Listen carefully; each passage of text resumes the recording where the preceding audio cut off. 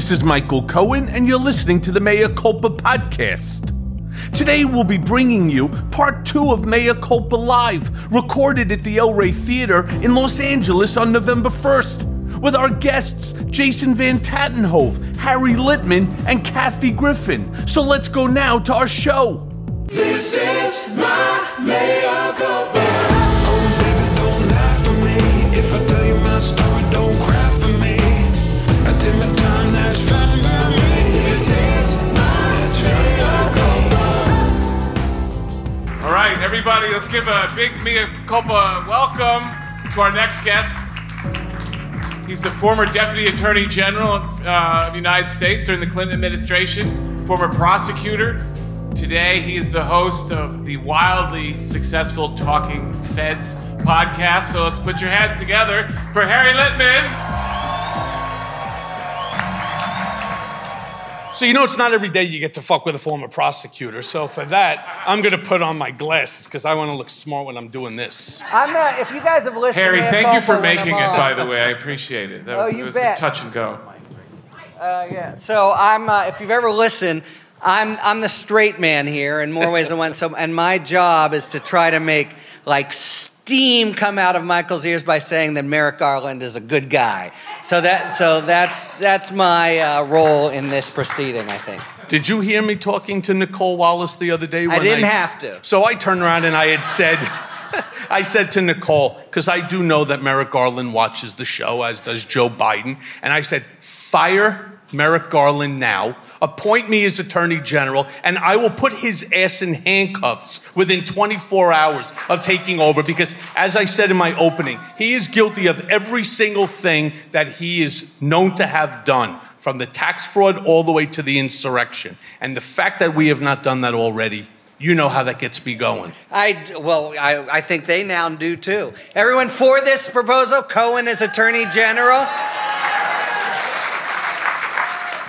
How's Deputy Assistant Attorney General? No, I got to go for it because you got to be 24 the guy. hours, I want to be that guy. All so right. look, Harry. Yeah. All right. Everybody knows here that you have your finger on the pulse. So what's really going on, right? I mean, how is this election going to go? What are your predictions, both for the midterms as well as 2024? I mean, do we keep the House and the Senate?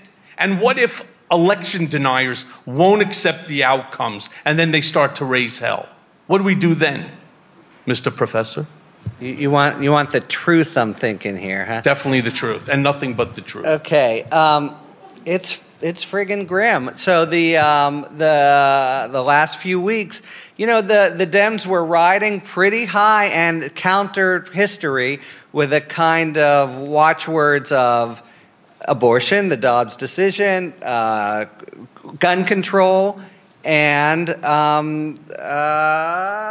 democracy. Democracy was on the ballot, but the last few. Democracy. Yeah, so it's not simply that the Republicans have been edging ahead, but that those big topics have lost their appeal to most of the electorate. You think nothing's more important than democracy that's happening now, but how do you actually assess and balance it against, and here's their big slogans now: immigration, inflation, and crime. You saw among the sort of scandalous remarks from the Republicans after Paul Pelosi is attacked is, well, it's really all about San Francisco, liberal cities and their crime waves, and same thing in New York. And of course, the crime's much worse in red cities. Anyway, I am not sanguine about the House. And worse than that, I just had a little thing on Talking Feds with Bart Gellman, who really has sort of sussed it out. And even if you think guys like McCarthy or Jordan have a modicum of political prudence in them, if they get into power, the hydraulics of the whole thing, McCarthy, strangely enough, is basically worried about his right flank and Marjorie Taylor Greene, and Jim Jordan will be on judiciary and want the action. And maybe here's one thing you can agree with them on, because they're going to impeach Merrick Garland, I think, and possibly Alejandro Mayorkas, possibly Kamala Harris, and Joe all Biden, leading to Joe Biden.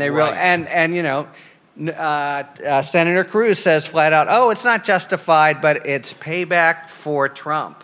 So George Conway, known to almost everyone here, says the Republicans have all been captured by, they're a party now of false equivalencies. You know, that is the little problem here. There's nothing to impeach Biden on, and there were many things to impeach your Or as boss Kellyanne on. Conway used to say, alternative facts.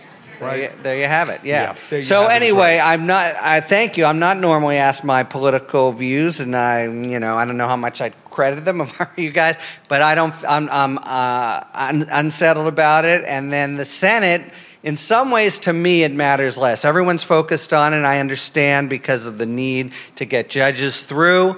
And I'm from Pennsylvania. I listened to that debate like a mom with her child in a third grade play. It was hard, and I'm worried about its impact on Fetterman and, Dr. Oz, Herschel Walker. Why are these even questions? But anyway, the big thing is if they take the House and the odds are good, they can't do any legislation. They don't want to do any legislation anyway. All they're going to do is investigate, make trouble, impeach. It might be, how many times in the last 7 years has it been like, well, now at least we're done with this shit. January 6th, at least we're done with this shit. And it looks like, the next 2 years could be as ugly as we've seen. And every single time we try to bring up something that Trump has done, and we're not bringing it up saying, oh, well, maybe he did this. No, we're talking about documentary evidence. We're talking about testimony. We're talking about watching it on television and hearing it ourselves. The first thing that the Republicans come back with, well, what about Hunter Biden's computer? Right. I sit there and I say, what the fuck is going on? You got now Trump potentially thinking Marjorie Taylor Greene should be his running mate? I mean, the only person who's stupider than Marjorie Taylor Greene is probably Sarah Palin. It just doesn't work for him. Yeah. Not to mention, he's grifted over $250 million from these unsuspecting dimwits, these maggots that, forget about that. And by the way, at 15 bucks a shot, you got to give the guy some credit. But you do have to give the guy some credit. Do you? He managed to take the ugliest fucking hat ever manufactured in the history of hats and sold 50 million of them. Well, that's because he stole somebody else's slogan. I just realized I have a question for you. Hold on a second. It's going to be good. Don't you want me to ask him a question? Wait, you're into it. I'm declassifying some documents. Oh, okay. I felt that there. I got a little tremor in the thing. It's real. The guy has learned the Jedi. I think you kind of bent the spoon. No, the guy has learned the Jedi ways. Yeah. All right. I'm scared now. My question to you: there's a criminal trial going on in your Manhattan now against the Trump organization. Wait, I'm getting rid of it too. Hold on. No trial anymore. No. And here's my question. So Weisselberg, who was very loyal, wouldn't give the secrets, has now been told he's got to tell the truth, or else his 6 month sentence becomes 15 years. What's his testimony going to be? How damning toward the Donald? It's actually a question I was going to ask you, and I'm going to tell you why. Right? I'm going to tell you why. I don't understand this. I understand that you can criminally charge an organization, a corporation, which they have done. Yeah. Now, why Alvin Bragg let him go the first time, I have no idea. No idea? I've asked Mark Pomerantz. I've reached out to Carrie Dunn. They will not give me an answer other than the fact that he said, read my resignation papers. I'm very angry about that. I spent 100 hours with them. I've given them thousands and thousands. I know what this case is about. Yeah. Now they're bringing against the Trump organization. Well, how could you separate out the Trump organization from its eponymous owner, who is the president's CEO, and the testimony that I provided to the DA, going back to when they visited me in Otisville?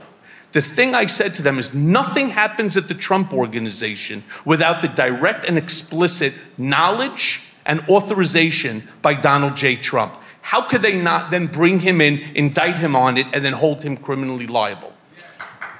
May I just say I'm really impressed with that impeccable use of eponymous, that Trump organization being Trump. I'm sorry, I meant to call him a hippopotamus. Right, exactly.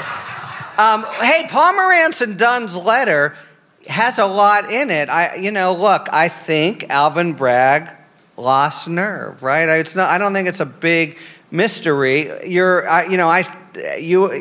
sat in that chair. He thought, well, if we lose, if you shoot at the king, and if we lose, it's on me. He had just gotten in there. He'd made a couple. He'd stepped in a couple times. He got nervous, and he's taken a lot of heat since. I don't think it's that mysterious. It would have been. Unlike, I do think, Mar-a-Lago in particular, so solid. That's Mar-a-Lardo. We'll be back with that. But, that was a losable case, but a winnable case. I just think he blinked. See, that's the problem, whether it's the DA, prosecutors, and so on. Their job is not to convict. Their job is to prosecute. And when they stop forgetting what their job is, that he broke the law, you prosecute, whether you win or lose. It's not supposed to be about your conviction rate. Despite the fact that it's going to get you into the seven figures with the big, with the big law firms in Manhattan, it's not supposed to be about that. It's supposed to prosecute people for breaking the law. Period. End of story. And Alvin Bragg dropped the ball on that one. This won't go over well, but I disagree.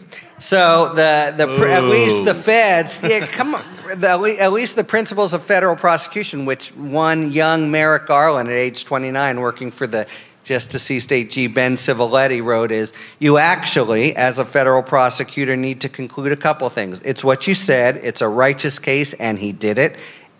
No doubt there. And you have to conclude that a conviction is probable. If you think someone did it and you're going after them on a flyer, essentially, you know what it's like to be under indictment and tormenting them when you don't think it's probable.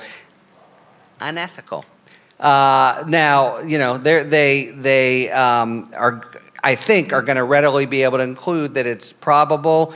But, I know the Al Capone theory has come up here some. It mattered to be going after a guy who's guilty, totally legit, but with something that a charge you can make stick. Just not cricket to, put somebody through it if you don't think you can really get them.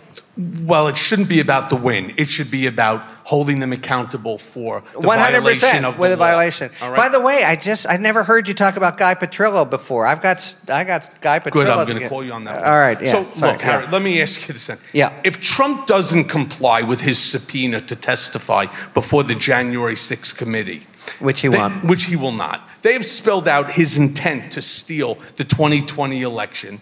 But if he ignores the subpoena, does he go to jail like Bannon? Or is it that just, once again, wishful thinking and allowing this Mandarin Mussolini to escape responsibility? Yeah, it's that one. So I actually just wrote an op-ed on this yesterday. My take on this is, first, the committee doesn't expect. The committee will not want to get into a fight. They could lose, time will run out, and it'll put a little whimper on the end of what's going to be a totally killer report. I don't think he will either. He could lose too, and all he has to do is, that the old act of I want to talk, hold me back. And, oh my God, how many times have we heard that bullshit, right? You remember that with Mueller? He said the same thing. I'm coming out. I'm going to testify. I'm going to tell my side of the story. And you won't believe. I got to say about him. You're not going to believe what you're going to hear. His success, this must drive you crazy, because I do think I am have crazy you run from this nonsense already. The Maggie Haberman book? The thing about him is it really does seem like he doesn't have much of a playbook. He developed it all in New York, and it's just the same moves over and over, led with this preternatural brazenness. But it's pretty predictable, and nobody knows better than you, I think. There's no way in the world he's going to testify. First of all, let me be very clear. If anybody wants a good laugh, read some of the testimony from his old cases, including the Tim O'Brien. It is the nonsensical rantings of a lunatic mind, as from Young Frankenstein. It is the stupidest shit you've ever read. Maybe, I'm not sure. It could be, maybe, yes, absolutely. I can decide what a piece of property is worth. It's called mental evaluation. He's really into this mental thing. Right? He can determine what a piece of property because he says so. Right? You know, it reminds me of like the movie The Ten Commandments from Ramses, right? I think it, therefore it is. That's who the guy thinks he is. He thinks he is omnipotent. He believes that he's above the law. And he's showing us that there are people that are above the law. And that, I do say, is on Merrick Garland. You are the man of metaphors. I just gotta, man, we are going everywhere. Okay, so, well, I don't know. Was that a comment or a challenge? No, that's a comment. Okay. So look, let's move on with the January 6th committee because they're going to turn in their final report. All right, then what? It's going to be like Mueller report where it's historical important. However, it's not going to end up doing anything, right? I mean, will it get swept under the rug like what they did with the Mueller report? Do you think Trump will be held accountable for his attempted coup if we lose the House in the midterms? It depends what we mean by accountability. It won't get, it's too thick to get swept under the rug. And Mueller had this, strange kind of passivity in everything he did. This is going to be an important report, and it's scandalous that, even beyond his not having been held accountable criminally, we don't know the facts of the biggest sort of dereliction of democracy. You were probably the worst. He's the worst, and it's just unprecedented what this attempt to try to subvert the peaceful transition of power. So look, it'll be a doorstop. People won't read it all that much, but you've seen. The subpoena itself had this 4-page letter. That's like an executive summary of the actual report. It's going to be blistering. Who's going to use it? You're right. Historians, will it change minds in the country? Maybe a few. But part of this is a battle for history. Think about Nixon. And and the final sort of social verdict that the country delivered, that we want that to happen in addition to, or whether or not you see him in an orange jumpsuit. The problem, though, is that history doesn't mean shit if we lose our democracy, and this guy is absolutely looking to destroy democracy. All right. So that's true. And now, that's right. So, and now again, we're talking maybe Merrick Garland, maybe judges who have done an all in all pretty decent job and are rebuffing. Today, everyone freaked out when Thomas, put a stay in for Graham. Today, the court denied it. Same thing's going to happen in Arizona. Same thing's going to happen in D.C. with Roberts and Trump and the taxes. By and large, with some important exceptions, the courts have kind of held the line. But look, another way of putting what you're saying is, if the courts were what Trump wants them to be, if they, were Putin-esque kind of no longer independent backstops, we are lost. That's true.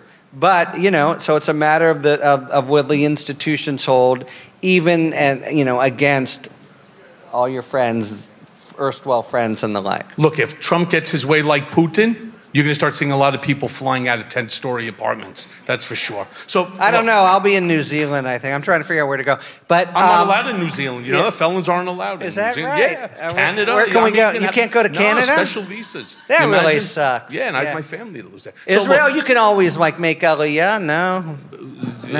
Okay, sorry. It's possible. Yeah. So look. The polls are off, according to some journalists. Yeah, and they're interesting.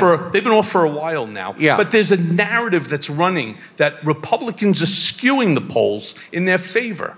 How does that even help them? Well, in general, there is a whole, science of who's going to be. This midterm elections are normally turnout elections, and this sense that they're going to win, at least one theory is it will sort of animate them, but they're doing something much worse. It's just, we just heard about it in Texas today and New York. They're doing completely brazen intimidation at the polls. You saw the pictures last week of guys in military fatigues, etc. That is something people can do something about. Then the DOJ is on that case. I was a U.S. attorney. In every district, you've got an elections officer. If you see a goon trying to act tough and be intimidated, take his friggin' picture and call the FBI. It will really make them back down. So look, first, the Supreme Court came for abortion rights, and now affirmative action. That's right. In your opinion, what's motivating the court? I mean, they're clearly not concerned about their reputation or their legitimacy. So what can we expect from them next? My biggest fear next is going to be Obergefell, which is the same-sex marriage. They're going to put a stop to that on the same stupid theory that they ended up overturning Roe. Is there any way to put an end to their reign of terror? The short answer, I think, is no. All right. So there was serious. Fuck out of here. I mean, that's not what these people want to hear. We all want answers, Harry. Everyone want me to lie about this? Look, I'll give you my brief on the Supreme Court. And look, I clerked there. I know most of these guys. They came of age. It's not even necessarily that they're mustache twirling, Trump lovers, but they all came of age in this really extreme, they identified as liberal hating, who's more conservative than the next. That's who they are. And Trump's, Ann McConnell, and a lot of blame to go around the complete brass knuckles illegitimate construction of this new majority. They really are. They've got a home team, and it's a home team that not only goes against what the American people think, but also goes against what our best legal thinkers think. So the court's in a woeful, screwed up place, as it's been in a couple times in its history. And, life tenure and 9 people, I don't see either of those, although you hear the proposals bandied about, I don't see either of them changing. So it is bad, and for a generation. It couldn't, the Supreme, it's like the biggest heartbreaking thing to me is that. Yeah, I mean, of the whole deal. We've talked about this. If I could unwind, and just just vaporize, like you think about who was it who had the briefcase in 33 under the table where Hitler was at the meeting? Oh, you're talking about Dunkirk. Yeah, if we could undo Dunkirk. one. What was the name of the movie? No. Valkyrie. Well, I was actually thinking of history, not the movie. Oh. But I live by movies. When you're on home confinement, Tom Cruise with an eye patch. If we could excise one, he shot himself in the face like Stuart Rhodes too. Of what Amy Winehouse would call fuckery. Over the last few years, it would be what he managed to do to the court. Yeah, when you end up sitting at home confinement, you watch anything that's on television, right? I mean, it's only so much. I should call you for recommendations. Yeah, you should. Yeah. I've seen it all. So look, last question before we turn it over to some questions to the audience, because not to harp on the court, but why has Chief Justice Roberts stepped in to keep Congress from getting Trump's taxes indefinitely?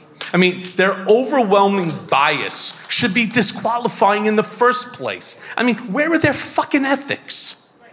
So, I'm second to no person, as I just said, in my distress at the court. But here I'm going to go the other way, as I did when Thomas did the same thing with Graham. This is what they do.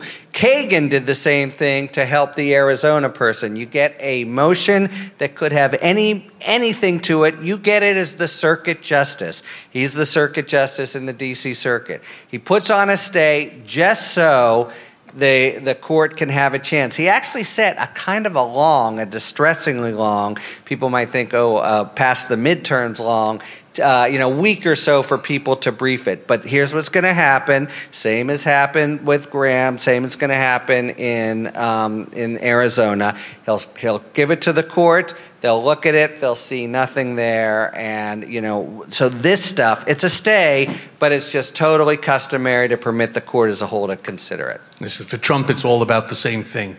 Delay, delay, delay. All right, so let's take some questions from the audience. All right? Yep.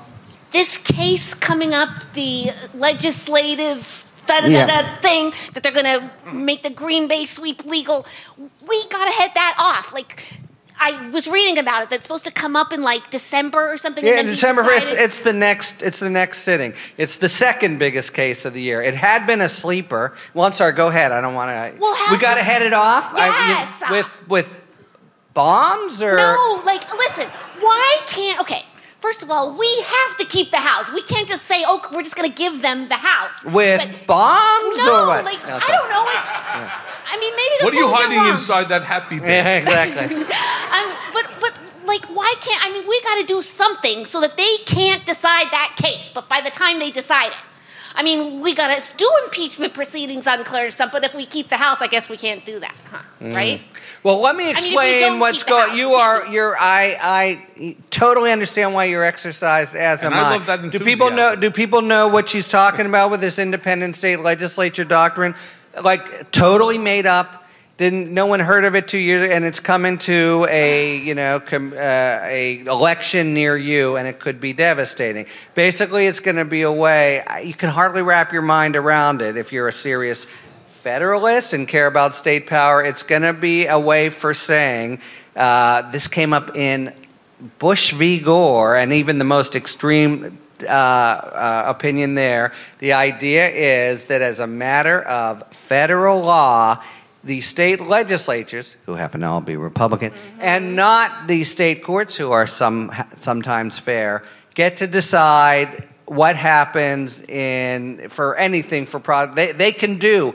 Oh, we want a second set of electors, and for Trump, et cetera. And you have how many? 300.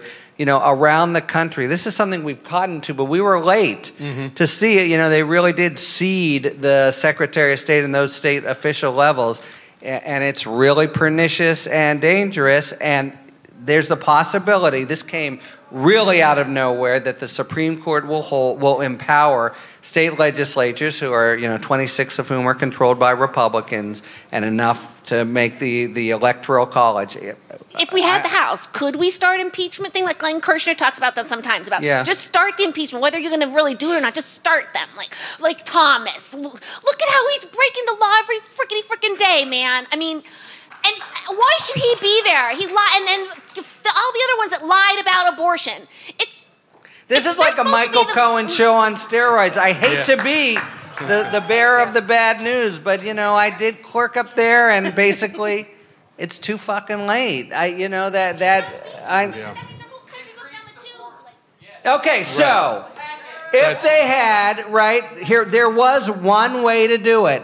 They would have had to break the filibuster for this and put 15 people on the Supreme Court. And so grievous is the situation that a lot of people, like, Tony, respectable, button-down people like Larry Tribe, were for it.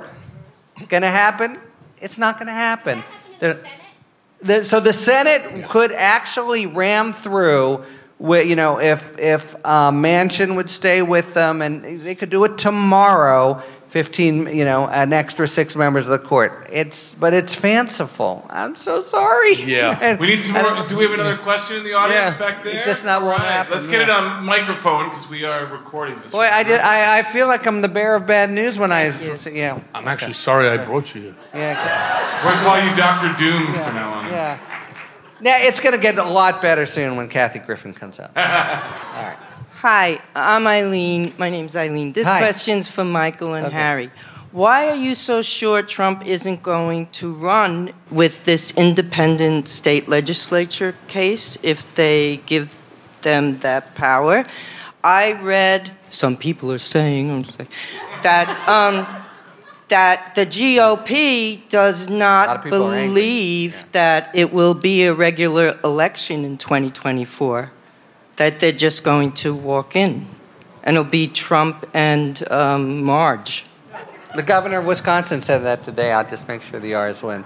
Why don't we believe? I really should defer to you. It's my instinct, again, because of this sense of him as fearing losing. But, I've always said, psychoanalyzing Trump, that way lies madness. But you were next to the guy, and you don't think so. So what's your thinking? No, I think he would prefer to be the power player, the man behind the scene, and that way he can continue to take advantage of the supporters that he has to keep bilking them. I don't know if anybody is a goof. I did it.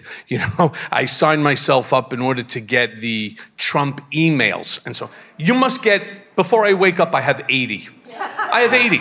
Dear Patriot, dear friend, right? Dear American. And then you get Don Jr., my dad, right? It's like, my dad wants everybody to give all their fucking money, all right? And he's like, there is a way to It's unsubscribe, Is anyone? And then you got Eric, who's legitimately the dumbest of them all. He copies Don's stupid shit, and he's like, you're not going to abandon my father now, are you? Abandon him? The guy's already basically wiped out everybody's bank account for the tune of $250 million to fix his broken down plane. I mean, it's crazy. Before you wake up, you are inundated with all of these crazy things. Oh, the radical, lying left media, Democrats, and so on. They're at it again, right? It's all Antifa. It's all Black Lives Matter. It's all everything other than him, right? So he's not going to run because he's figured out the great grift. He's making more money by doing this than he did on his best season of Apprentice. All right, and he doesn't want it to stop. So what's he going to do then? Where does he go from the presidency? Because it seems like he's always having a one up. Where does he go from here? So there's a great answer for that one. I want people to remember when Vladimir Putin finished his second term as president of Russia. And what did he ended up doing? Well, he then decided he was going to put Medvedev into office, and he became the prime minister. And the only thing the president is allowed to do is to bring documents to the prime minister to sign. Well, that's not going to happen here in America. However, he wants to be the guy behind the scenes, that everybody has to go down to Mar-a-Lago and kiss the ring and pay homage to him so that he could continue to not just grift in this country, but then he could expand the grift. Because something that many of you have heard me say on Mea Culpa, he didn't want to be president of the United States. He wanted this campaign to be the greatest infomercial in the history of U.S. politics. And he ended up doing that. He did that by using racism and sexism and misogyny and xenophobia and homophobia and Islamophobia and anti-Semitism to accomplish it. And this is not the man who we want. So I'm with you, by the way, lady with the funny bag. All right, I'm with you. All right, we need to do something. What it is, I have no clue, but we need to do something. And the only thing I can say, make sure you vote and vote blue. All right, we need some more questions. Yep. Hi, my name is Judy, and this is a question for Judy. Harry. Hi, I want to tell you that I'm so proud of who you've become. I really am. From the bottom of my heart. But I thank you for that. But I do hope that you read Revenge, because what you will learn, I've always been this guy. I have been. And the stories that were told about me, I've never been to Prague. I never paid off, Russian compromats in order to, fix the nonsense of Paul Manafort.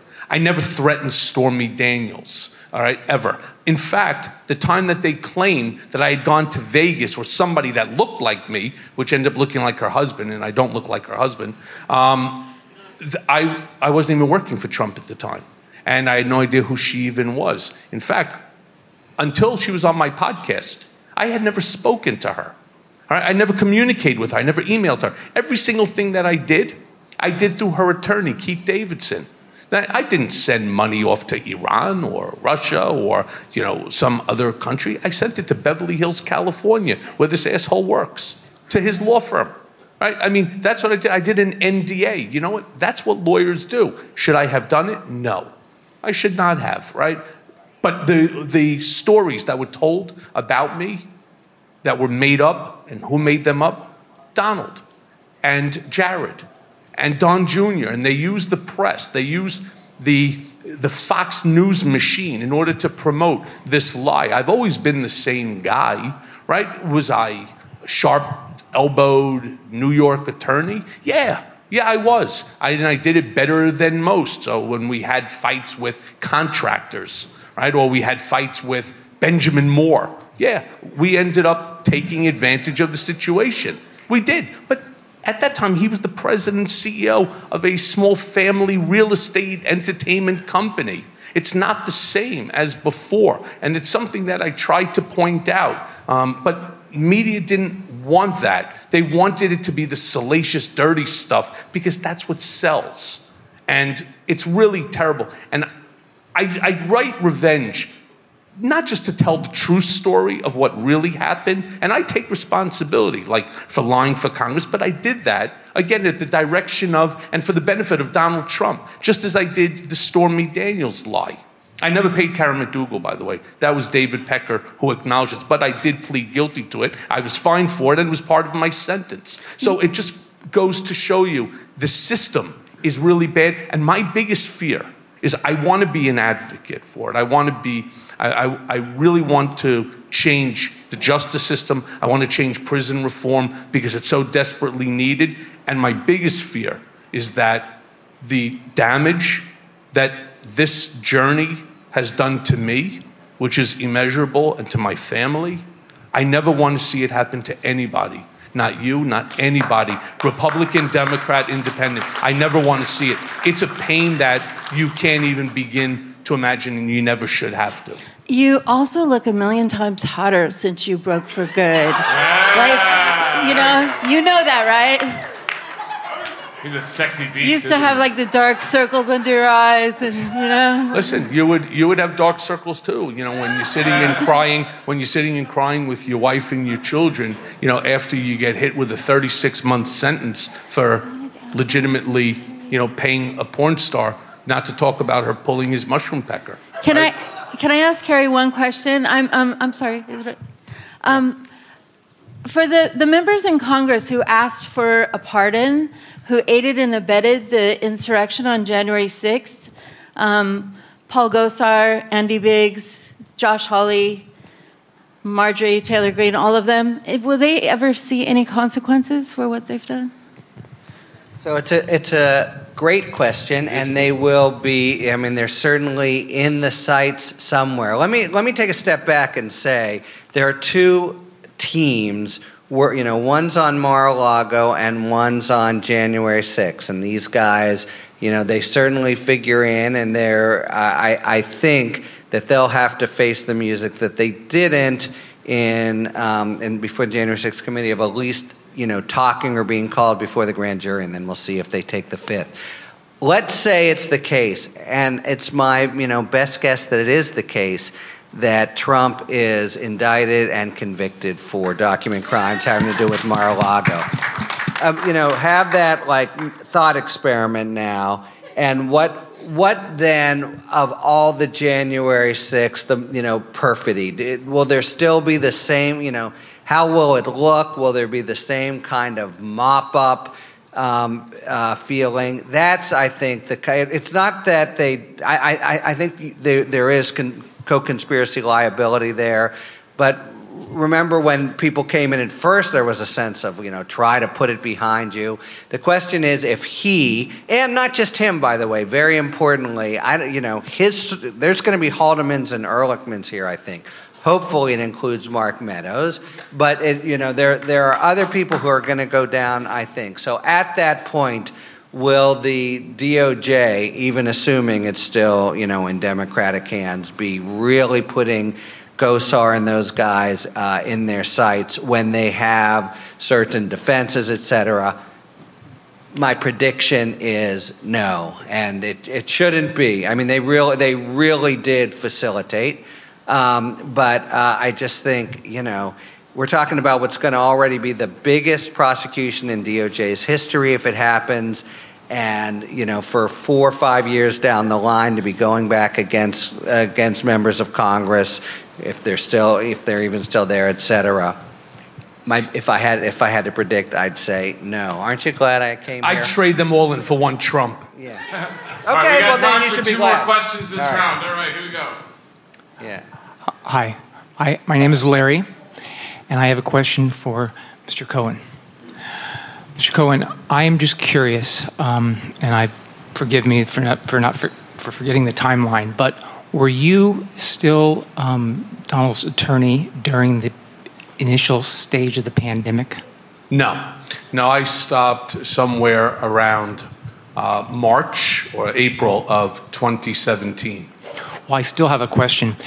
This is just pure speculation that I'm asking, but do you think that had Donald received word from a man by the name of Howard Lorber, who I actually contacted at his residence, of an alternative, a bona fide alternative treatment for COVID, that he would have entertained it? Because I did send a bunch of very complex research papers to Mr. Lorber at his request, and I advised him that I was in the process of receiving an endorsement by Walter Willett at Harvard, who is the second most cited researcher in clinical medicine. And he went from, I'll surely run it by Donald, to, no, I can't approach the president about this, about a week after I sent those papers. So what do you think he would have just blown it off, or what's your speculation? So to people, if you don't know, Howard Lorber is the president and CEO of Douglas Elliman. So why he would end up getting involved in COVID, other than I know he had COVID because I know Howard for my entire life, I don't see anybody, and it's not appropriate for Howard at that point in time. Howard was actually the head of the Holocaust Museum in D.C., so it would be completely inappropriate for him to take anything to the president. If you want to take, something, it's supposed, there is a chain. See, Trump doesn't believe in process, right? And they have the National Institute of Health that they were working on. They have other, they had Dr. Fauci and they had Dr. Birx, I believe, and there was a team that were working on it. It would be wholly inappropriate for the head of an incredibly large real estate sales force, right, to bring, COVID concepts, regardless of who brought it to him or why. You really don't want to do that because it could create all sorts of other additional problems. Like if somebody made money on it, they would claim that Howard was then somehow involved and maybe taking bribe. If it came to me, I wouldn't have done it either. All right, we got time for one more question this round. Yeah, hi, Michael. It's Dan. It was really moving when Elijah Cummings spoke to you at the hearing. I just wondered if you had any contact with him, before his death. I did. In fact, after that comment, he called me that night, and we actually both cried. To be honest, he was one of the most incredible people that I can say that I have met in my entire life.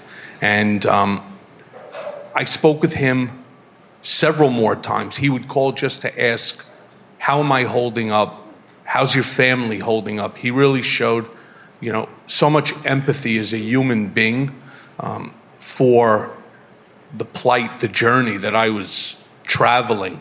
And I remember when we first talked about me coming in to testify and why he felt it was extremely important that I do it publicly, not privately, because the information that I would provide and the way in which I would provide that information, he felt would help America to heal and to maybe stop some of the divisiveness. Maybe it lasted for a day or two, but the power of Trump and Trumpism and the cult of Trump, it's all-encompassing. It's all-powerful. He knows how to get in right to your kishkas in hate and everything else that's, that he's comprised of, and he figures out how to make everybody the same. It's terrible. All right, let's give a big round of applause for Harry Litman. Time to move down, guys. Move down the sofa. Because we're about to bring on the real funny honey. The queen of being, Kathy Griffin. Come on out. I'm back with some more pessimism. No, I'm kidding. Jesus, stop confessing to fucking crimes. I'm listening to it back there. He's like, did I rough up a couple of guys at Benjamin Moore? Maybe. Did I talk to some contract? Easy. Okay, easy. No more confessing. Listen, the problem, though, is all of a sudden now you find I get attacked on social media, as do you. Yes. And a lot of the people turn around and they say to me, well, you used to do his criminal work.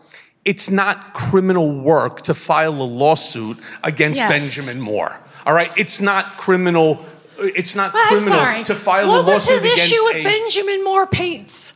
Because the cheap bastard bought the cheapest paint that didn't stay to the wall, and he wanted more expensive free paint. All right. I talked about it in this law. It was meant for a garage. Why didn't you make it happen at Sherwin-Williams? What did Sherwin-Williams do wrong? I think about these things.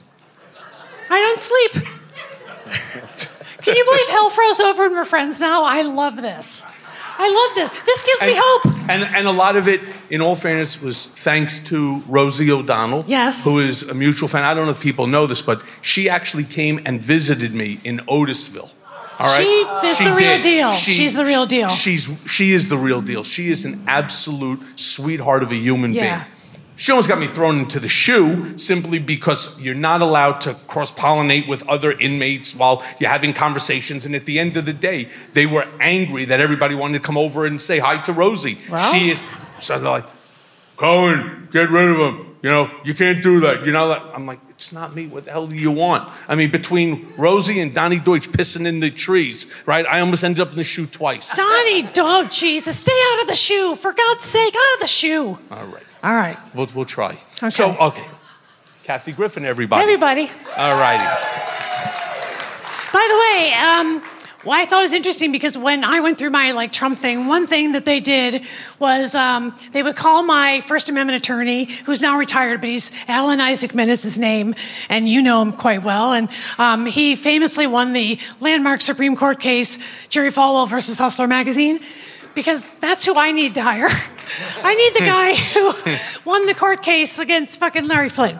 And so he's been a great First Amendment attorney, but he did say that during my 2-month-long investigation before my interrogation under oath, where I thought it was the Secret Service and the AUSA, and when I discussed that case with you, you're like, no, honey, it's the U.S. Attorney's Office, not even the Assistant U.S. Attorney's Office.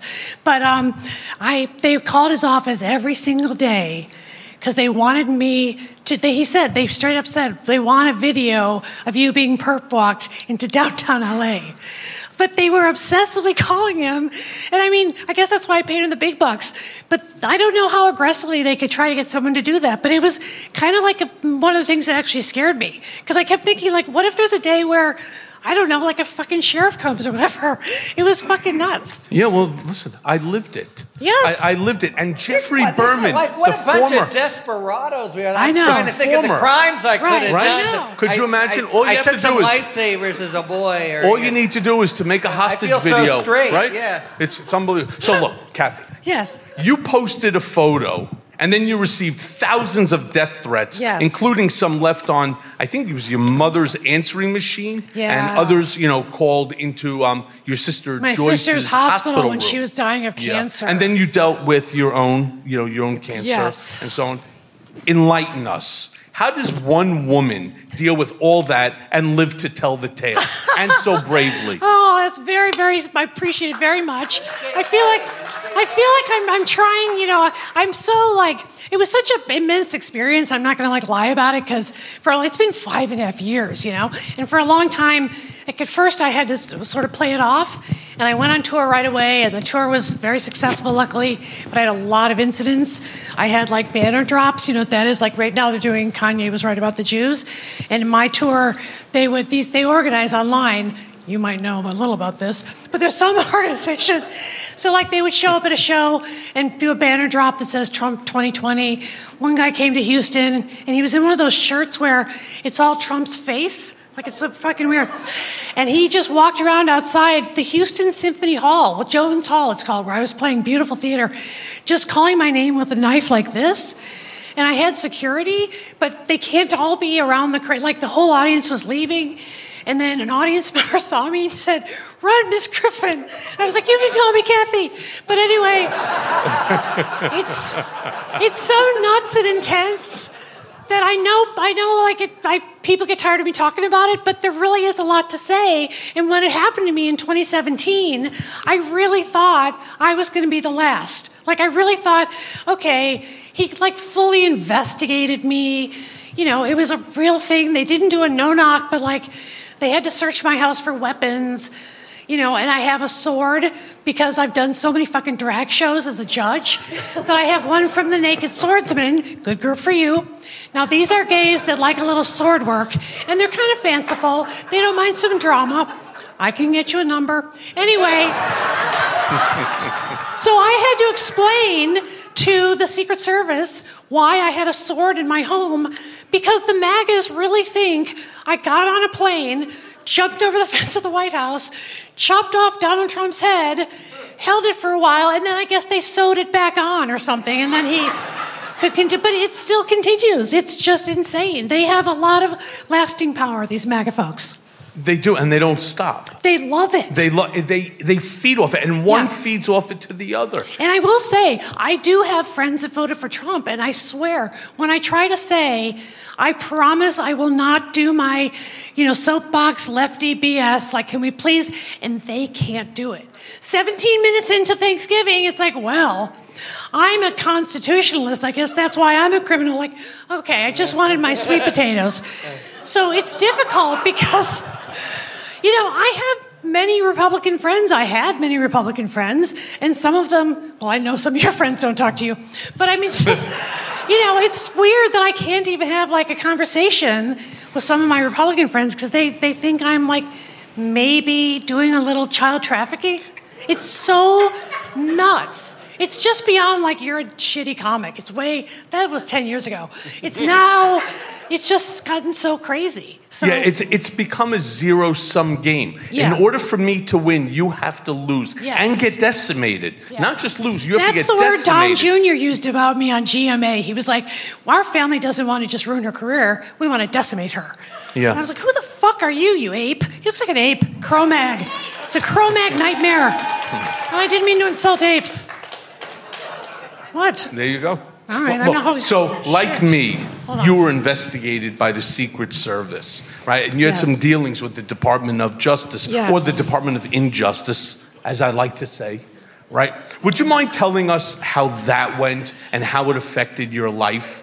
Well, the crazy thing was that photo exploded so fast. I've now been able to do a lot of research and learn as much as I can about how that happened because the photo was just, honestly, it was a photo shoot I did in my house with this photographer who was just dumb enough to send it to TMZ. And we did other it was that, he kind of screwed me that way because TMZ and Harvey Levin and American Media, David Pecker, Dylan Howard, those guys who were mentioned in Mueller Report. I'm not saying TMZ was in Mueller Report, but they do work together and they did catch and kill projects, etc. So I learned that they had an infrastructure that I had no clue about. Hopefully nobody did because it's so outrageous. To take that photo of me with the Halloween mask with ketchup on it and manipulate it to either make it more extreme, but it was all over the world. It was in Farsi, it was in Chinese, it was in Russian, within hours. So then the bots take over, and then all you need is a few real-life people to believe it, and a couple blue checks pick it up. And then the right-wing media was in heaven, because Bob Mueller had actually just been assigned a few days prior to that, and I think they were looking for the next thing that would be a distraction. But one thing I'm so dying to ask you about is, I'm so curious, who do you think was the one that came up with the idea, let's take that bitch Kathy Griffin's picture and let's make her a jihadist and let's really investigate her and let's call her every day and ask her to come in and do a perp walk. And I was in the middle of a 50-city tour. I'm 61 years old, okay? And I'm thrilled to be working. 50 cities is awesome. And then in the middle of the tour, every theater got death threats. And so the tour was canceled within 72 hours. I found out I was fired on CNN on the ticker. Nobody even called me. And of course, the worst was when I lost my endorsement for Squatty Potty, which I was the face of Squatty Potty, Harry. I don't know if you know that. Jason, honey, it's like a stool when you're going number 2, where it goes like this. I can't help it, I live it. And so That was on the ticker of CNN. Kathy Griffin loses her job as the face of Squatty Potty, and that would hurt because I'm human. All right, so I have actually not really earned more money than I've, had overhead since that. So, I'm okay because luckily my whole life I saved and all that other stuff. It's a big part of my ethos if I have one. But I haven't made a profit since then. And, I still have the stench of, could she play in the red states? Or, can she be on a TV show that will do well in other than 2 coastal cities? So I don't think it's an issue, but there's still a lot of minds to change. And a lot of the check signers in Hollywood, like the guys that are way at the top, like the David Zaslav guys and stuff, the ones who really make the decisions, they are Republicans. Jeff Zucker's a Republican. He was a Republican. Now he's kind of gone. He finally left. But I'm not bitter. It's really you. No. So it's just something that just comes up a lot in my life. Sorry, I'm getting down a tangent. And you want the answer? I want answers. All right, so who do you think would do the Kathy Griffin scheme? David Pecker, if I had to guess. Oh, my And God. I'll tell you why. Well, tell them who David Pecker is. So David Pecker is the former president and CEO of AMI, which owned the National Enquirer. And the reason I say that is you all will remember when there were 19 Republicans that were running for the nomination, the GOP nomination. And one by one, what we did is we systematically knocked them off. But Ted Cruz was a little bit more difficult. That was, of course, up until the time that David Pecker and I decided that we were going to put a picture of his father with Lee Harvey Oswald and put it on the front cover of the newspaper. You are going to hell in a handbasket. Handbasket! Nothing for nothing, I'm already in hell. So I truly do know what hell looks like. I've been there. Yeah. And again, it was because we were really... But how did they, get it out? How did the picture get circulated so you fast? started off on the National Enquirer with all of their periodicals. You throw it onto the internet, and it just gets picked up because people wanted to believe it. Holy shit. And I'll never forget Donald saying when he saw that, he's like, you understand that no matter which way it goes, Ted Cruz comes out like the asshole that he is. And the reason why is if he denies it, people don't care. Yeah. And he certainly can't say that it happened, right? Other than saying that this is my father and this is terrible. Well, what our response is, what else is he supposed to say? Mm-hmm. And Trump fell in love with the idea. He was like, you have to do it. What is the name of that thing? It's like the upside down reverse. It's like you guys will flip it, but then flip it again on somebody. Yes, but don't forget too, we did the same thing then to Marco Rubio when we put him into a swimming pool after a coke binged party naked with a bunch of other guys. There was no way that he was able to say yes or no. So when you ask me the question, who do I think was the one who manipulated and who put it out there and used the methodology that we used to use in order to get traction on things like this, I would have to say David. Somehow or another in my case, talk about crazy shit, David Pecker's the one who paid Karen McDougal the $150,000. All I did is review a contract to make sure that Trump was protected in the event that David became the president and CEO Tell them who Karen McDougal is. What's that? Tell them who Karen McDougal is. Karen McDougal was the former Playboy playmate. And that Trump was having an affair with at the same time. And she that went he on was 60 also Minutes, and she, by the way, she kept saying, I'm still voting for him. I still love him. Could you imagine? I know. So what ended up happening with this whole thing is I was asked to review documents to ensure that if David left and became the head of Time magazine, then Donald would be protected. And so somehow or another, that gets thrown onto me. I get charged, fined, and spent time in prison as a direct result of David paying Karen McDougal $150,000. Why does David get off scot-free? Not only did he get off scot-free, they gave him immunity to testify against me. That's right. They both did. That's right. And so it's why I turn around and I say, the system needs an overhaul. And the story, again, that people think that they know about me, it's not the real story. And again, one of the reasons I was so adamant about ensuring that revenge comes out is because if they can do it to me, especially with my megaphone and my proximity at the time to power, well, look just at Ruby think about Freeman. what they can do to you. Yeah, and think about Ruby Freeman. And think about Reality Winner, and think about all these other folks that end up being held accountable for their actions. The only one who doesn't get held accountable is Trump. All right, I have a question for the panel. And Mark Meadows. Oh boy. And Matt Gaetz. And by the way, and Josh Hawley and Marjorie Taylor Greene. Does anybody remember? I always think I have like these. Nunes wins a prize every time, but I always think of I have these flashbacks about other shit that we almost forgot about the Trump during that era. Do you guys remember when Ayanna Pressley was asserting herself? She confronted Mark Meadows when he was still a congressman, kind of accusing him of racism and sexism. And he did that thing where he burst into tears, he turned all red. Oh my Lord, I could never be a racist. He really laid it on thick. And then Elijah Cummings had his back.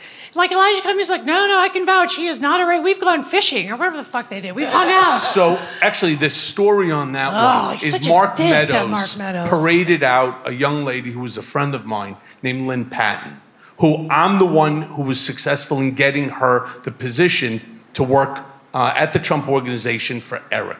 He parades her out, and the goal of doing so was in order to show, well, Donald can't be racist because Lynn is black, and therefore she's an executive, which, by the way, she was not. They made her an executive 3 days before this, all right, which is true. She's a great girl. I knew her prior. I brought her to Eric. I said, she really needs the job. She's very competent. She'll be able to handle, working for you. Does she still work for Eric Trump? She does not. She left the Trump Board. She became the head of HUD in New York. Completely unqualified to do it. But yet they ended up paying, that was her payback, right? They made her the head of HUD.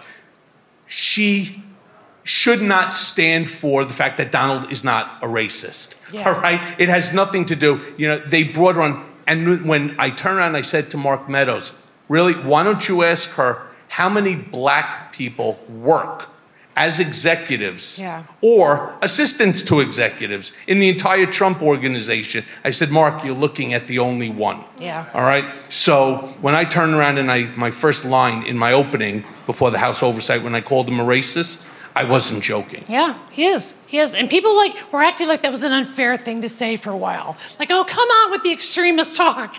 I wouldn't go that far. All right, here's my question for the panel. So I've been sued since this Trump incident by several MAGA folks, and I want to know your opinion on who might be funding these, because I'm now a professional defendant.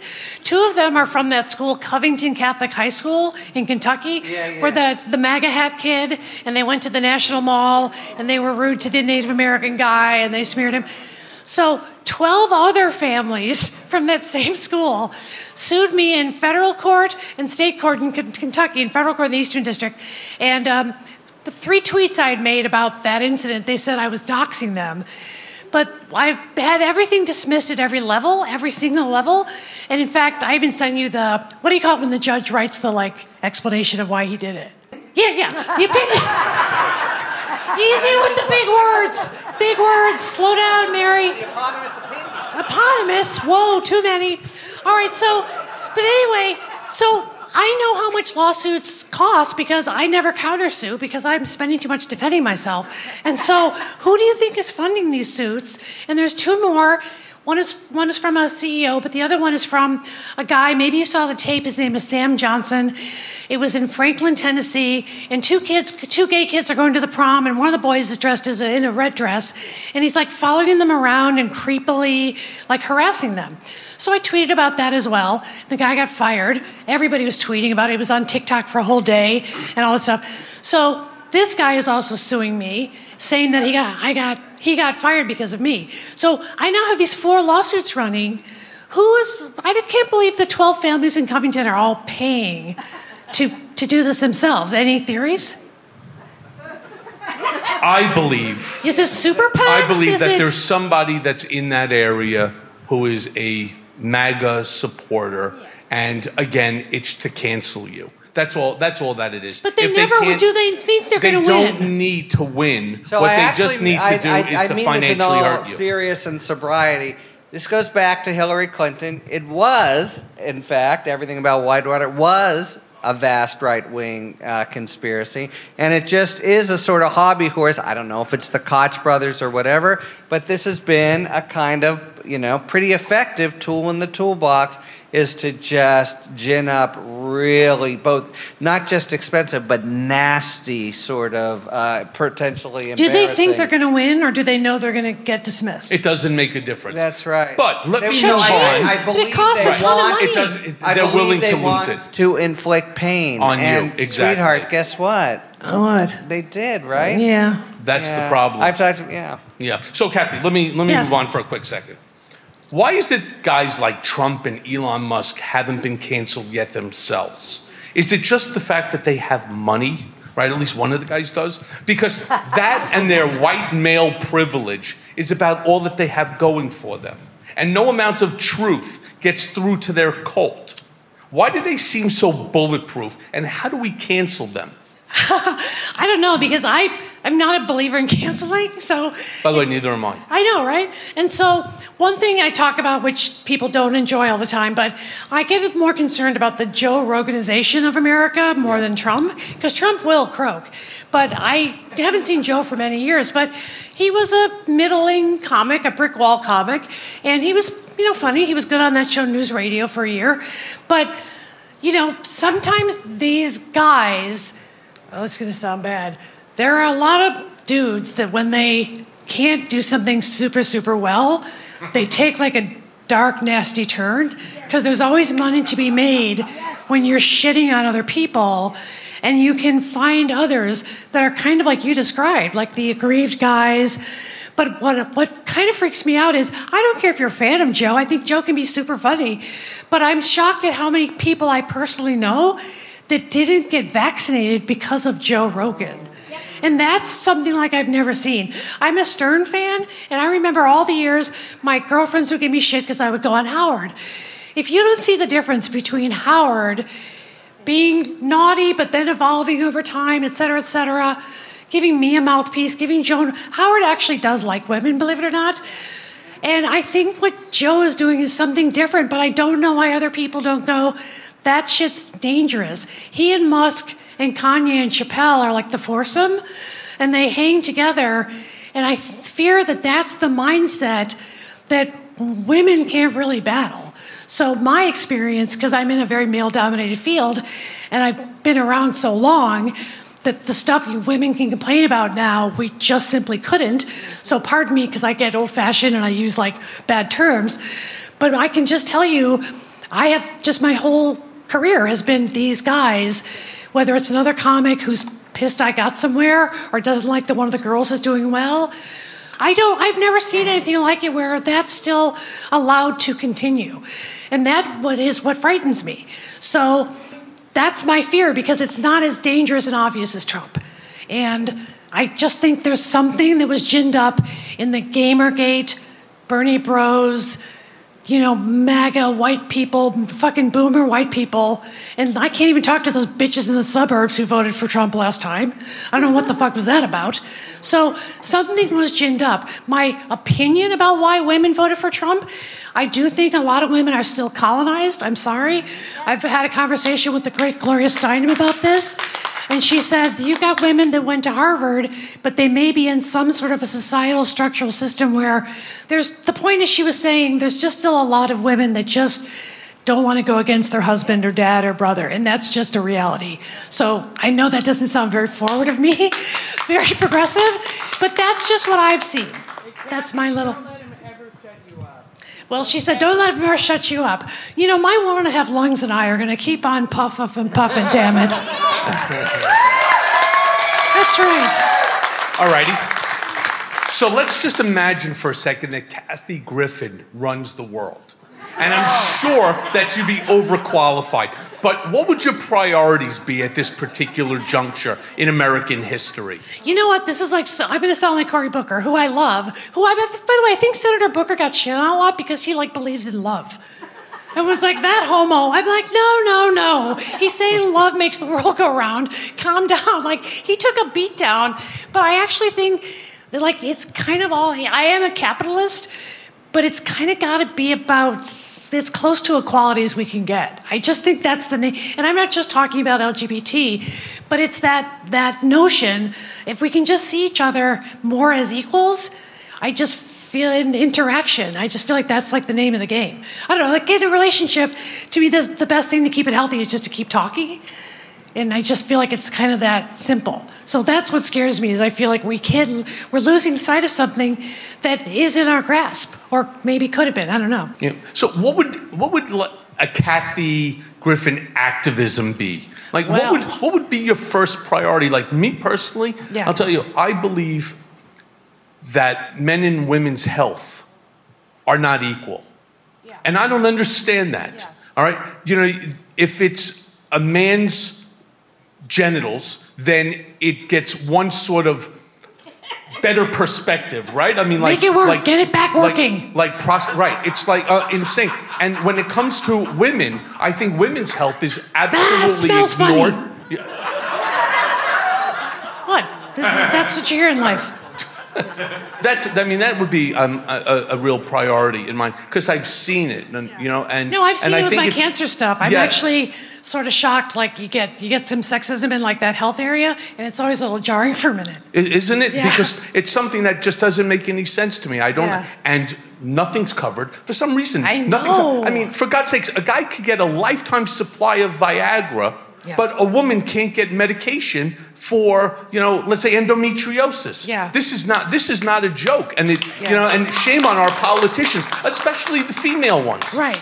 But by the way, like I do think Biden is doing such great work in that area, and it breaks my heart if we lose House or Senate, because I mean, remember Obama with John Boehner and then Paul Ryan. Obama wasn't able to do very much of anything the last 2 years. And we didn't have the Margie Greens at that time. And, you know, we had people 5 toes on each foot. Yeah.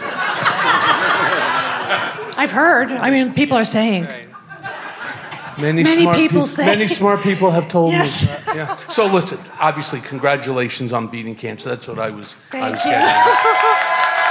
That's the important thing. Yes, and look, you've survived more than your share of challenges. Yes. I think we'll all acknowledge that.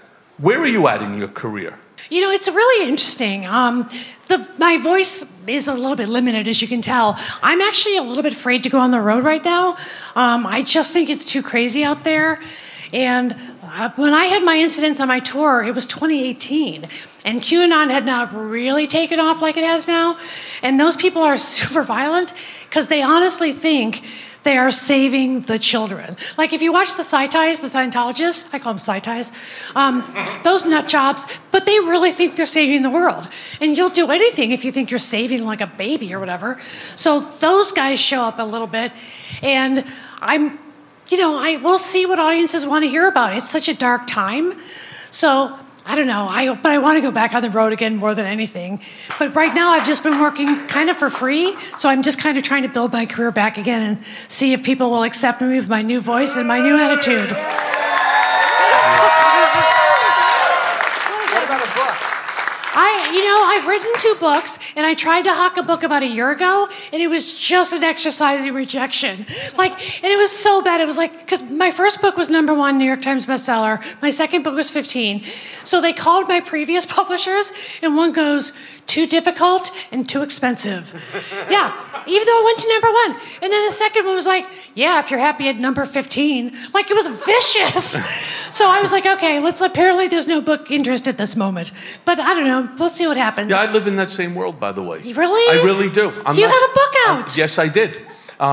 It's very unconventional how I did it, including with Disloyal. You know, most people, they get advances and so on. Yeah. I never got an advance. I never took it. They weren't offering it. In fact, even my book Disloyal, which was #1 for 5 weeks, #1 New York Times bestseller, I was turned down by everyone. Why? Everyone, because too divisive, I'm too polarizing. controversial, Too polarizing. and so on, and way too polarizing. And as I tried to explain to them, I don't give a fuck what you say, right? I'm going to be #1, and this book is #8. That's right. You know, and then the worst part is when you do get the felony conviction, you were not there. No, not but yet. the first thing Not that yet. happens is the banks that you've been working with for over 25 years, all of a sudden you're you're a problem for them. You're too high profile. And so they close out your account and then they just send you a check. It's not even, now you go to another bank and they turn around and they're like, well, they don't want you. We certainly don't want you. And now you're walking around with a bunch of checks in your hand trying to figure out where you're going to go. But then then you find out your credit cards are canceled. Right? And then you turn around and then your mortgages, because there's bad boy clauses that are in there. And then you have to start selling all your assets. And then, of course, you sell your assets. But then what happens if you have profit, which hopefully you do, and I did, now Uncle Sam takes that money too. Because you have in New York, it's a 50% tax bracket. So after now they force you to sell it, you end up paying Uncle Sam that money. So they fuck you every which way but loose. And it's insane. You sound a little bit like an Oath Keeper right now. That's all I'm saying. You're a little bit with the Uncle Sam. Don't dig a spider hole. You know, it's really, it's terrible. And then it's not just that, it's every single one down the road, you know, and they ruin your life. Yeah. And they enjoy it. They're like, ha, ha, ha, watch the blood. Exactly. Yeah. You know, you do something, you're doing an artistic expression. It's like, did anybody stop Trump when he was making fun of the handicapped journalist?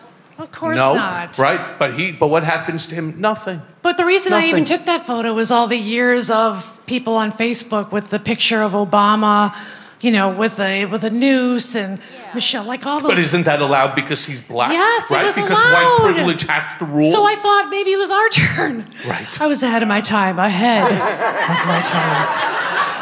How'd that work out for you? Not too well. I'm still All right. working back. Yeah, I have a yeah. torso. All right.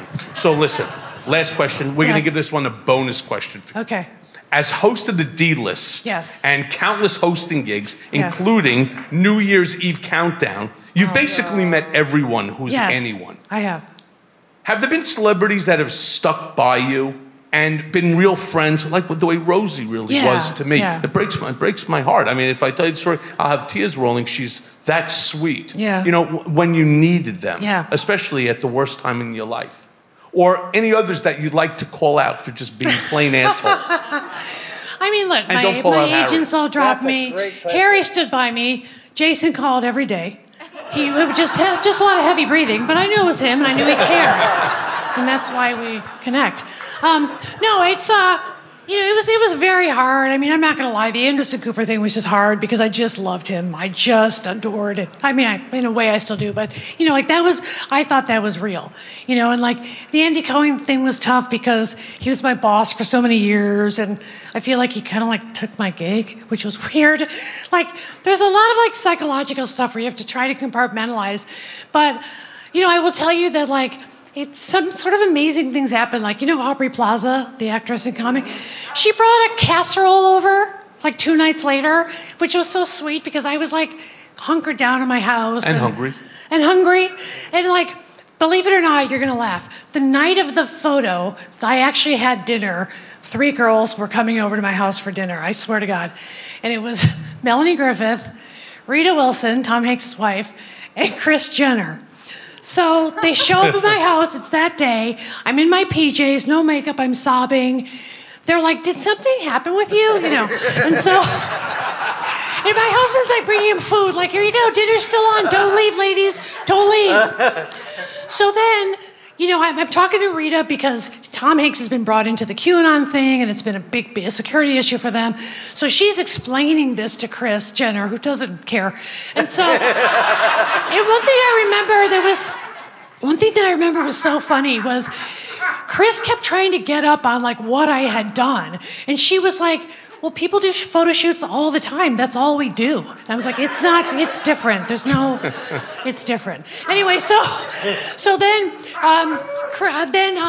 Rita Wilson was like, oh, Rachel Maddow talked about it. And Kris is like, who's that? And then I remember Rita Wilson taking out her phone, and Melanie Griffith is like, I'll airdrop it to you. And they had like Rachel Maddow's like schedule, and Kris was like, put it on lipstick. I'll look into it. And then Melanie Griffith was no help because she goes, tomorrow you should do Mike Pence's head. I'm like, no, that's horrible advice. But Kris Jenner was so funny. She goes, did you apologize? And I go, yeah, I made this like tape and I was crying and it's a fucking mess. And she goes, just apologize again with better makeup. People forget it. And I was like, well, it didn't quite work out that way. But then she goes, we apologize all the time. Just apologize. And so I was like, well, I don't have to apologize. Like, this is like the first time I've really had to like apologize. But they're just used to that for their various businesses and lawsuits. And so, but it was funny because in the midst of all that, honestly, those girls, like, we were laughing and stuff. And I remember that Christmas, I really, like, had nowhere to go. Like, everybody kind of ditched me. And the fucking Kardashians called, and they're like, do you want to come over Christmas Eve? I know. So, look, I know you guys get mad that I like them, but here's what I call them. They're kind of a victimless crime. You know what I mean? They're dumb, and they're materialistic, and they're transactional, but they, like, do it amongst them. So, you know what I mean? They shop too much. They don't, like, hurt anybody. You know what I mean? And they have a hell of a Christmas Eve. I mean, Leo DiCaprio shows up. They have to, because they're all scared of the mom. They're all scared of Chris. All right, so that was a little long answer to probably not that question. Sorry. I'm working on material with you. All right, let's take some questions for Kathy from the audience. So. Well, how about for the panel? Maybe there's a panel. Well, that's next. You're skipping ahead. I'm sorry. I thought it was midnight. Kathy, you are the panel. Anyone? Kathy first, then the panel. All right. Harry, I wanted to acknowledge your cynicism about our political sphere, and I don't think that it's misplaced. And Kathy, I wanted to give you accolades for your outspokenness. Oh, thanks. But I just do wonder, we've got a week to go, what happens if it goes bad? What do we do besides get out the vote? What do we do besides fundraise? We've got doom and gloom in our future. What do we do? I mean, I don't expect you either to have the answer, but seriously, I think that's the existential question. And Michael, you as well. What do we do? You know, I spent last week in Washington, D.C., where they sort of specialize in these triple bank shots. But there's at least a fair bit of something that gave me a little lift, because I do think the House is going south. Will you stop? You've said that 17 fucking times. I just wanted to acknowledge, because she acknowledged me. There's a real strong possibility they just go too far. They're nuts, and they're totally getting whipped into a frenzy by their own folks, and so there's a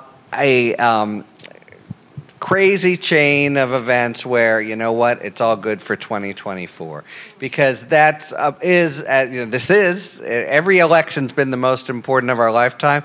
This one really is, but 2024 really, really is. So now, how do you work for, so you can't make them self-destruct any more than they can make themselves. Fortunately, they might. And then, it's what Michael and everyone has said.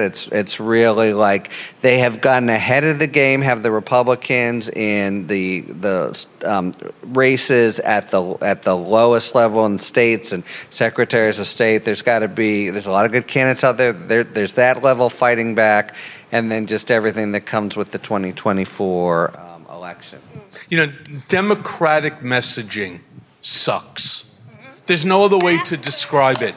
It sucks. Continuously, if you listen on the podcast, I'm hoping Jamie Harrison, who's running the DNC, is listening. And I'm hoping he'll take some hints from what I'm saying.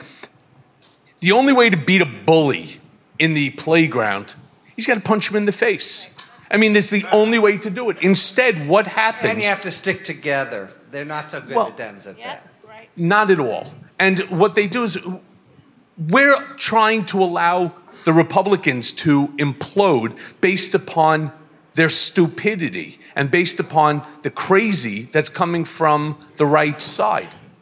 That's actually only empowers them, emboldens them even more. And that's the problem. In order for us to win, we need to get the right messaging. We can't always be the party of nice, right? You got to turn around and you just got to do to them what they did. And I did that to Donald, right? When I looked into the camera and he was with Kim Jong-un in Vietnam. And I said to him, it's interesting that you're there in Vietnam, the place that you had your father, use a fake chiropractor in order to claim that you had bone spurs in a foot that you didn't even know that you had a bone spur in, and that you claimed you had surgery, but you don't remember which foot. I said, makes no sense to me. So, when Trump does something which is so deplorable, and it is deplorable, we need to call it out, but we need to behave in a manner that's not nice. We just can't be nice anymore. Our democracy is in peril, and if we end up losing our democracy, it's on us. Anyone? I'm Dash. Great job tonight, guys. Hey, Dash! Hey, what's up, everybody? Hey, Dash. Hey, hi. No relation to Cash. No. I had a question for Harry, actually.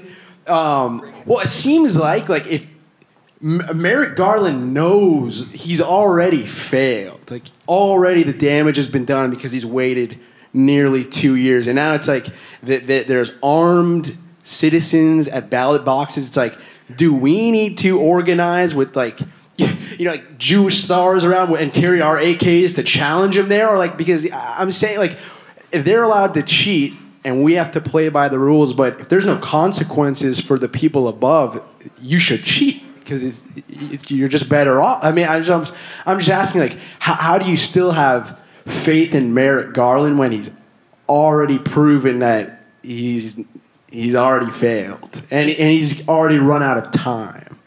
Is he really up to the moment? Honestly, he's too weak. We need a pit bull like Michael Cohen. Roy Cohen. Again, sorry. No. I'm trying to get over the Jewish stars and AK-47s, but compare what the Department of Justice does in putting together any big case. Mar-a-Lago, a search warrant on that was 2 months ago. This actually happens every week on Nicole Wallace. She's, what's taking so long?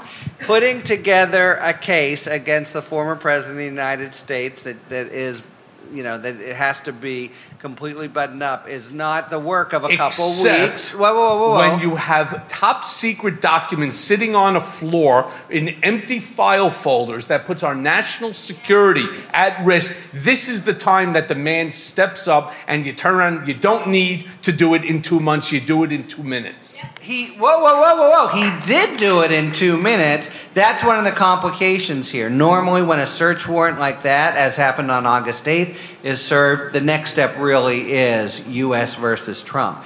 They had to. It was excellent to get the damn documents, even though it was early in putting together a case. They are, whatever you think about January 6th, and there's, complications there to say the least, they've moved at pretty lightning speed on Mar-a-Lago. Everybody's being put in the grand jury. They just this last week moved to make it in D.C., brought on a real pro whom they didn't have before. The wheels of justice generally grind slowly. And on your point, it's just not true that it's too late. So, let's say he's indicted in the spring. And let's say everything, he works it as long as he can. Even so, the timeline does work. So I just don't see the charge. I understand the frustration, and even, they had a lot to do on the January 6th stuff before they went to the big guns. Maybe they could have done that differently. But I just don't see the charge against him for this Mar-a-Lago stuff. They are moving very aggressively and on 2 tracks at the same time. And they've got a big grand jury practice going, and they're putting together a really solid case. You just don't do that overnight, especially without, which they don't really have yet, cooperating witnesses. They spent more than a year going back and forth with the Mandarin Mussolini in order to find these documents. More than 1 year. That's not on Merrick Garland. Well, it's certainly not on me, all right? And it's definitely not on you. And at the end of the day, it's more than a year in order to play with this guy. He dicked around for a year. That's right. He dicked around the archives for a year. If it was anybody else other than Donald Trump, you would not have been... Forget about also handcuffs. True. You would have been already indicted, and you've already been spending your first full year in prison. Well, you wouldn't have gone for a year. Not on Merrick Garland, right? No one is above the law, and he shouldn't be either. Say it again. No one is above the law, and he shouldn't be either. Absolutely. That's right. All right, more questions from the audience. We're getting riled up here, so. Harry does this to me, and I didn't even bring my blood pressure medicine. I'm waiting for the steam. I thought we could get the steam. And just real quick, I want to chime in on the arming up AK-47 line of thought. Like that doesn't work out well in the end. I mean, if we're reacting more and more on each side, it just grows and grows, and that's not going to work out for any of us. We've got to resist that. We're just talking. We got another question from the audience. Hi, this is a question for Harry. My name is Laura Aylin, in the back. Oh, hi. Hey, thank you very much for Talking Feds, by the way. I love it. Thank you. You always make me feel smarter. All right. Question about, let's say a former president did actually get convicted and was sentenced to prison. What would that actually look like? Because they would have a Secret Service detail, apparently. How that just, it's odd. No kidding. It's one of those Leave It to Beaver questions. Let's just say there was a president who, by the way, on Talking Feds, we're going to be here with swag in the back and that kind of stuff. Our marketing producer, Colena Tano's here. It's a really important question. There is a lot of bloodlust in the country on the normal people, and they're just, you think you cannot get more, pound of flesh after pound of flesh. But seriously, take it, we have one precedent here in this country. I'm old enough to have been there when Nixon was impeached, and there just couldn't have been, there was a real sentiment for just drawing and quarter him and running him in the streets. And I think the national consensus is he was disgraced, and the pardon was probably the right thing, even though at the time people wanted to impeach for it, etc. So imagine the situation where, honestly, he comes forward in the Mar-a-Lago case, he's convicted. And by the way, even if he doesn't see jail time, because I know there's a lot of fantasy or, we want to see like the Silence of the Lambs where he's got the mask. He's on a gurney. You want to see what the hair really looks like after a night in jail. I understand, but stop for a second and think about the whole country. If he's really convicted of a serious felony, and in some way it is clear his plague on this country is done, except for his legatees. If DeSantis or other can do it. It's going to feel different. It's really going to feel different. And we might generally think, okay, it's never going to be perfect justice, but it might be rough justice and a general sort of social judgment that this guy was, the worst president ever and his assault on democracy. Not good enough. What we could do. Okay, but so what will it feel like for the Michael Cohens of the world? Let me tell you what we can do. We all have them if it's that situation. I seriously urge you just to think about it for 15 seconds, what it'll be like in that world. It's a different world than we have now where he's been completely gotten away with everything. So let me tell you what we can do. Yeah. But does the Secret Service go to prison with him? No. So what we can do is... on your question, it's all, constitutional, complete tabula, no one knows, but he could run, he could run for president from jail. He won't have a secret service. That's easy enough. But it's all these imponderables, including what he could promise. I'll never run again, and lie and break the deal. The guy just gets levels and levels of surreality, and that it would be part of it too. What we can do is put him in home confinement, and a very strict and an ugly one where he doesn't have access to do anything. It would basically be building a cell in one of his houses across the street from Mar-a-Lago. He can sit there with no computer.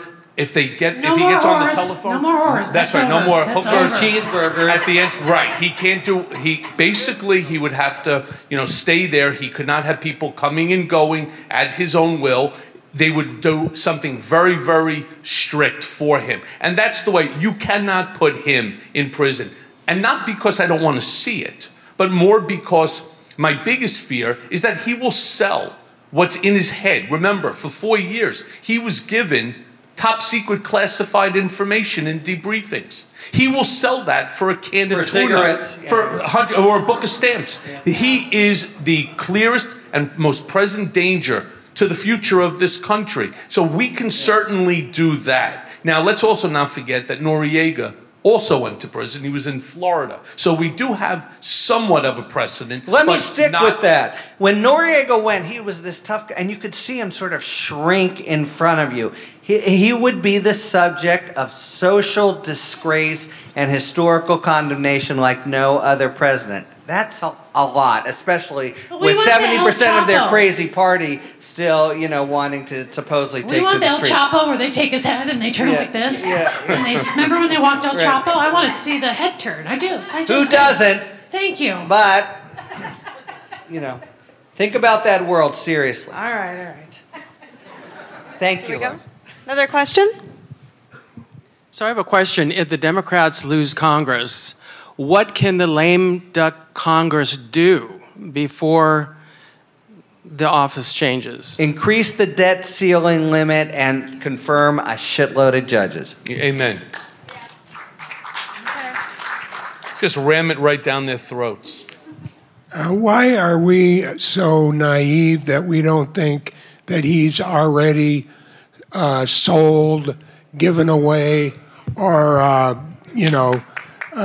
all these secrets? It's unbelievable that we just sit here like, oh, he just kept them and he's waiting to take them to the pawn shop when the shit blows over. I mean, come on, he could have given them to him when he was president. Well, let's not forget, when he was in the White House and he had the Russian contingency there, he showed them top secret documents from Israel. So you're right. What's to stop? That's why on August 31, once the Mar-a-Lago raid took place, the first thing that I said is we really need to, where's Waldo, Donald, and find out every single place that the guy has been, who he spoke to, who he saw, because you're 100% correct. There is absolutely no way for us to know. And we're not supposed to not know. That's why the National Archives exists. We're supposed to know exactly where this information is, and he refuses to give it. And he's fighting it tooth and nail. If this was anybody else, they would be in prison. In fact, Reality Winner did 5 years for one document. This guy had hundreds and hundreds of documents. The government is not so naive. They think it, and that's part of the secret proceedings that have been going on right now in front of the chief judge of the district court involving him and the whole team that was in Florida. And this is a big point, by the way. They are now up in D.C., and it may be a prelude for the Mar-a-Lago prosecution taking place in D.C. with a D.C. jury, which would be 20 times better. Back on this point of it, you have to show it's probable that you convict. With a D.C. jury, you can show that. What do you think he was doing with the documents? Like, why did he have them? Look, why did he have them? Yeah. I mean, I've been crystal clear. He's using it as a get-out-of-jail-free card. He will extort the United States of America in order to save his own skin. All right, that's plain and simple. That's what it's all about. That's who Donald Trump is. He doesn't care about America. He only cares about what's good for him. Merrick Garland will not let that happen. Merrick Garland needs to go. I think the lines of opinion are pretty clearly drawn now. Do we have more questions, guys? We've got plenty of time here. Absolutely. Hi, everyone. I'm Lilia. I'm a retired teacher. And God bless you. I'd like to know why no one seems to be listening to Mary Trump, Dr. Mary Trump. She has a doctor. She says he's a malignant narcissist. Everything points to that. Hello, why isn't anyone aware of it? He's allowed to. Because the minute someone says something really honest, they attack. Right. I'm really not sure that there's anyone in the world that doesn't believe he's a malignant narcissist and a sociopath. So it's not like she's telling us something we already don't know. I mean, do we need to put up billboards here in L.A., right, on Wilshire that says Donald is a malignant narcissist? We all know that. We also know he's a sociopath. They seem to like that about him for some reason. They think he's a strong man or whatever that's about. Jason, what about your crowd? Your old crowd. They used to like that, right? Like, did they think he was like a machismo guy, or what was that about? Well, I mean, it ties back to people that are fairly disenfranchised with their life and what's going on with it, and these people tap into it. You know, I think it's something in our wiring that they're able to use this propaganda to kind of really capitalize on. Hi, you are four of the most different people. How did you all connect? I don't even have a criminal record. How did you? Well, that's part of it. Like I've been in jail, but I've never been arrested once. But I'm the only felon on the stage. How did you all meet Michael, or what is the connection between everyone? Well, Rosie was certainly for Kathy. Yeah. And Harry, I've had him on my podcast on multitude of times, and I've had Jason as well. Right after he testified, we reached out to him and his people, and I wanted to give him a platform because I understand what he's going through. I don't understand Harry at all, and I don't understand why we even have him on the fucking podcast anymore. But, you know... I don't understand it either. You know, why don't you have me on Talking Feds? I'll tell you that one. Sure, and But Kathy came through. Kathy's famous for her dinner parties, one of which Kathy I know came to Harry Rosie from, O'Donnell. he's been to the house for dinner. In fact, there was almost a fist fight because Littman, who cannot control his temper, almost was throwing fists with Lincoln Banlow of UCLA Conservative First Amendment. Alan Isaacman was there, and then was that guy Roy That's what Black? I get for defending you, I guess. No, it was fun. Lively conversation. All right, we got time for 2 more questions, so get your hands up.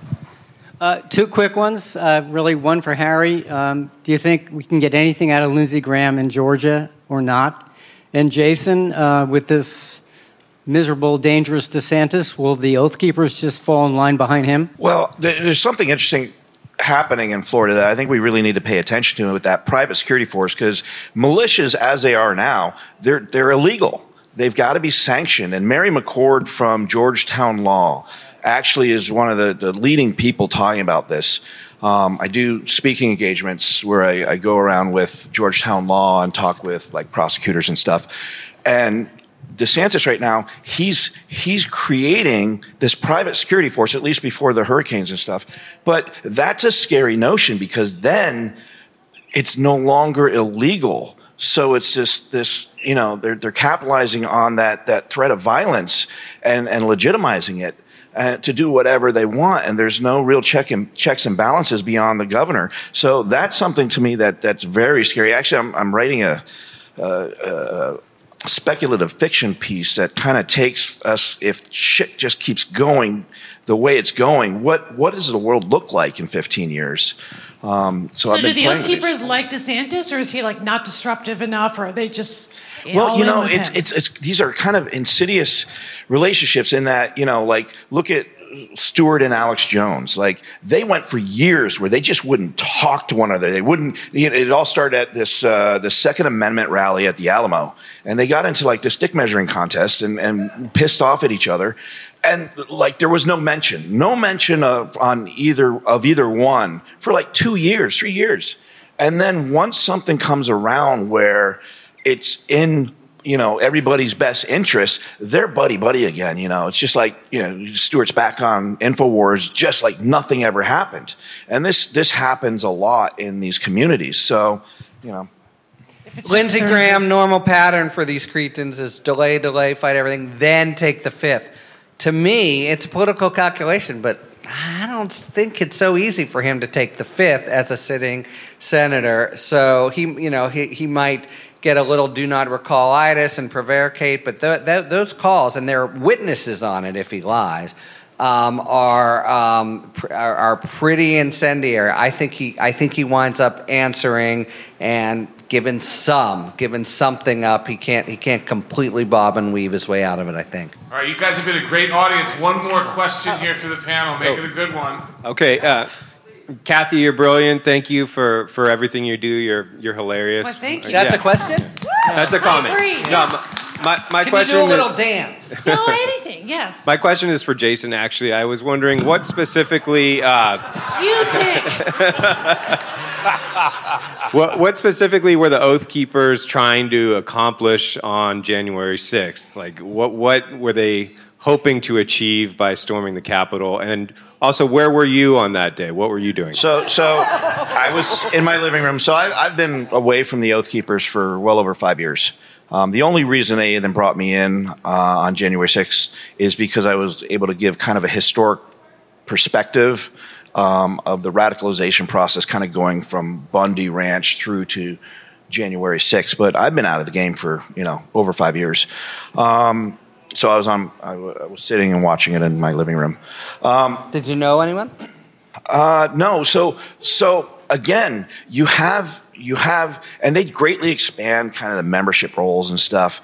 But what you tend to have is people will come out, they'll check it out and see what's going on, and a lot of them will move away from it. You see this with the board of directors too, where people come in on a honeymoon period, and then they'll see that kind of what Stewart's actions are as opposed to what his messaging is are two different things a lot of times. And he kind of just does his own thing. I think it's largely ego-driven. I think he saw it as a way to become this character of this clandestine paramilitary leader. And at first he wasn't even going to vote for Trump. He wasn't going to vote at all. Like, I was still in contact with him on the election day. I was like, look, man, you got to go fucking vote. Like, you're supposed to be the leader of this patriot organization. But I think what he saw with Trump was opportunity to kind of have a sense of legitimacy and saw a road forward that would allow him to kind of become authentic in that kind of fantasy he had of being this paramilitary leader. But it just didn't work. Thankfully, it didn't work out. This time. Well, he is going to jail for the rest of his life, I think. Hey, have they arrested Jay Johnston yet? You guys, did you know there's a fucking J6er in LA? Yes.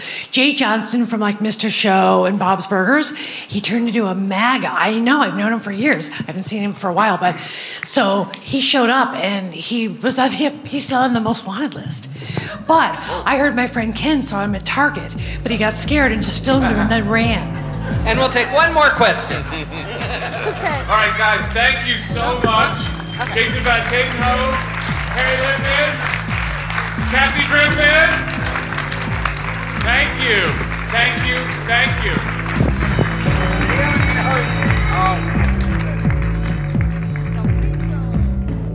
Mea Culpa is brought to you by Audio Up, Midas Touch, and LSJ Media. Written by Jimmy Jelinek and Paula Killen. Our editor and managing producer is Lisa Orkin. Our executive producers are Jared Gustad, Jimmy Jelinek, and myself, Michael Cohen, along with Phil Alberstadt. It may be a new day politically, but nowadays the landscape is more confusing than ever.